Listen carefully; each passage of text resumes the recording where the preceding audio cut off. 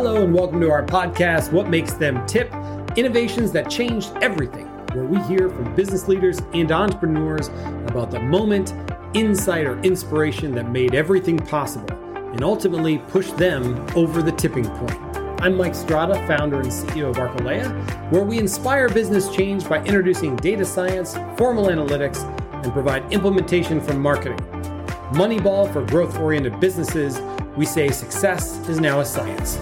Stay with us, and at the end of the show, we'll share how you can be the next guest on one of the fastest growing podcasts in the industry. And with that, let's get started.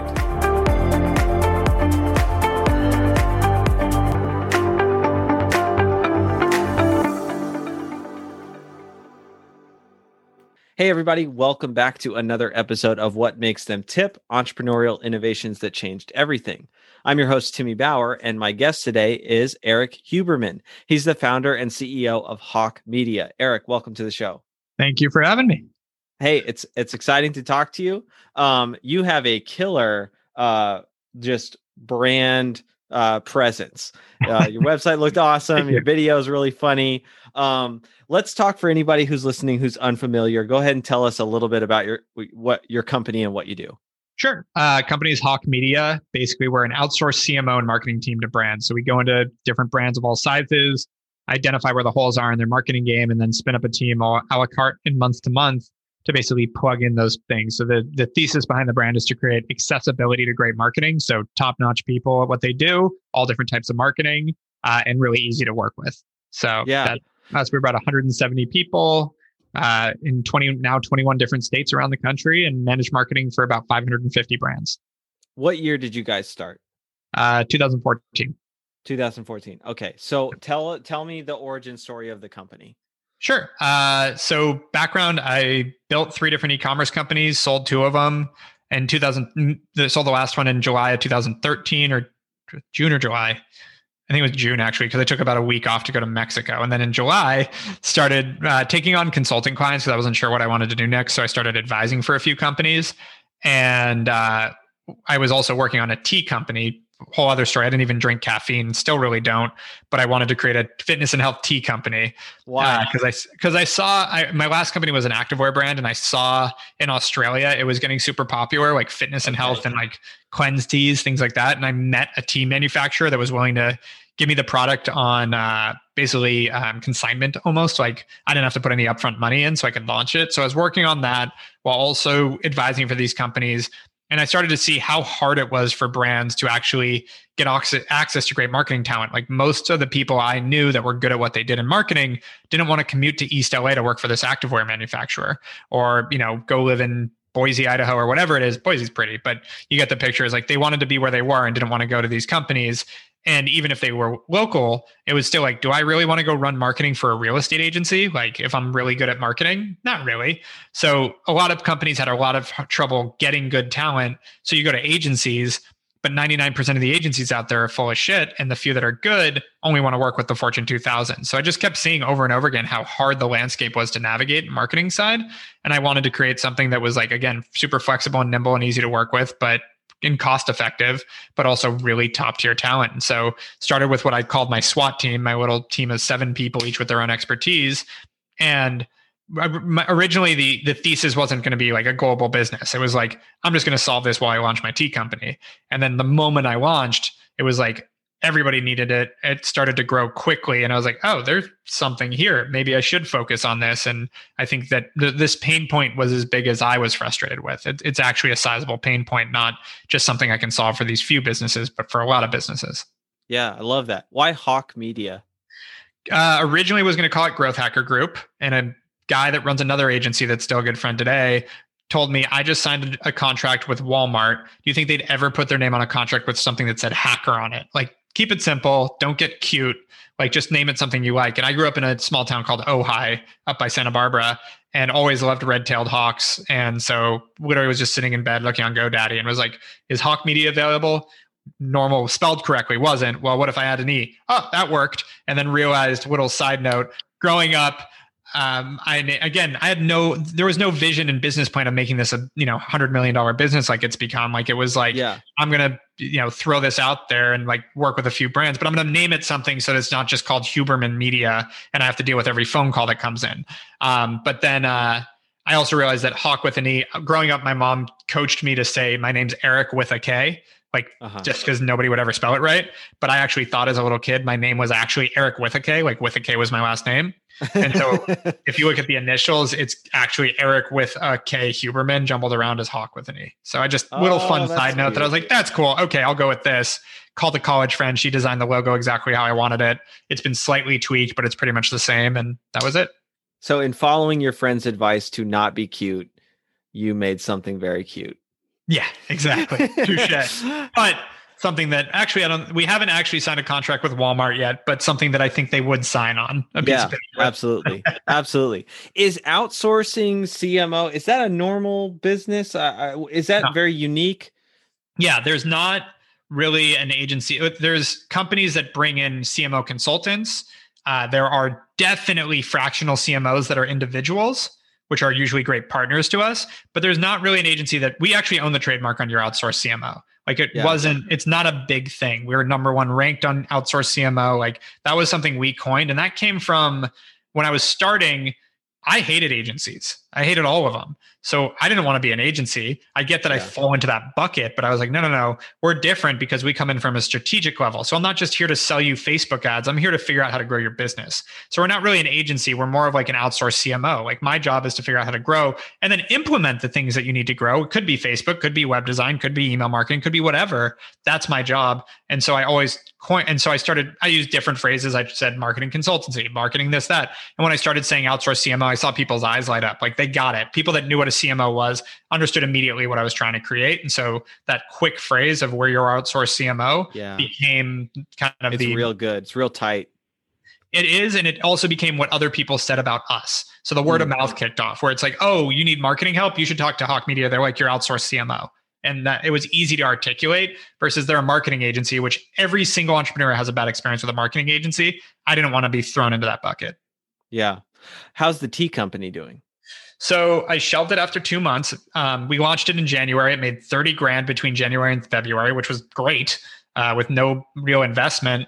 And then the Hawke started to take off. So I was like, well, I don't have time to do this. Let's wait. And we had a bunch of fraudulent charges come through that cost me a few $1,000s. And I was like, this sucks. Let's just hold off for a second. And then at one point, the guys at FabFitFun offered to buy it for 50 grand, but they had to operate it for a month. And then they'd pay me if they liked it, which was like, I should have said yes to, because why not? But I said no to. And then to this day, oh no, they're still sitting in our office. I have the last 3 cans of it, but trash the rest of it. You said Hawke Media started in 2014? Correct. What are some of the big innovations that have happened since then for you?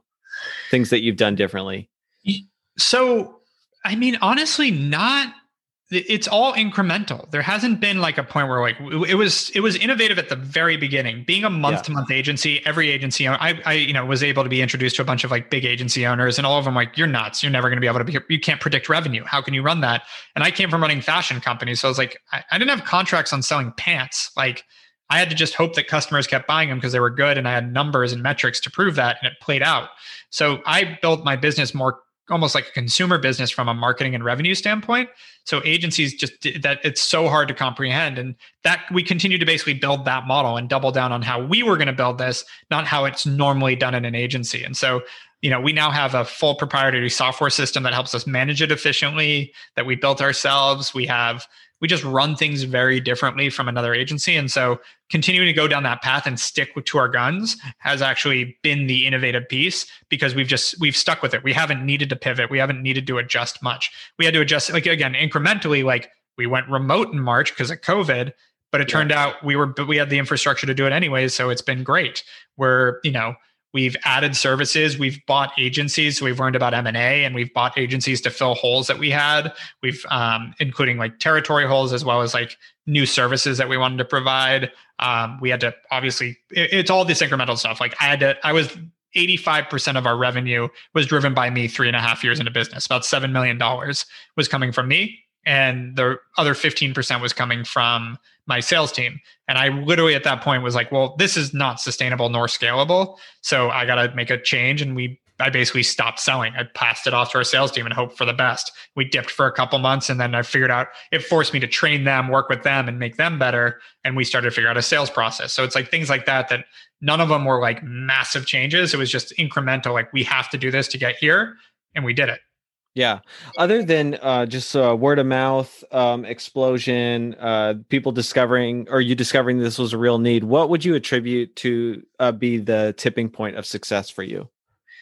So I will say that it was right away. The tipping point was doing it. And that's not usual. I mean, I get where you're coming from on the podcast, but it was a perfect blend of there weren't many people in LA that had built and sold to e-commerce companies. There also were almost no people in LA that had built and sold to e-commerce companies that then were down to advise for other brands. On top of that, every brand that was 2014 or 2013 is really when I started consulting. Every brand was starting to come to terms with the fact that like you can't ignore digital. Like, it's starting to become a real thing. And even though that doesn't feel like a long time ago, e-commerce was, I think, like 3-4% of sales at that point, just to compared to this year where it was 30. So it was a small market, and so there were brands didn't necessarily have to pay attention to it that much. But they were starting to realize it was going to be something. And so I had more credibility than anyone in the city that was doing what I was doing. And I had enough of a network and reputation that I was able to start generating. And then it was just doing the work, actually knowing what we were doing, which we were able to complete that work. We were able to perform and deliver. And then it started to grow from there. What's something from your entrepreneurial journey here that you would want listeners to take home? So I'd say the biggest one is you've got to be in entrepreneurship because you love doing it. Because there have been years that I made no money. There have been years that I made obscene amounts of money. There have been years, we've been offered to sell the thing many times for more than I could retire off, like more than I need to retire.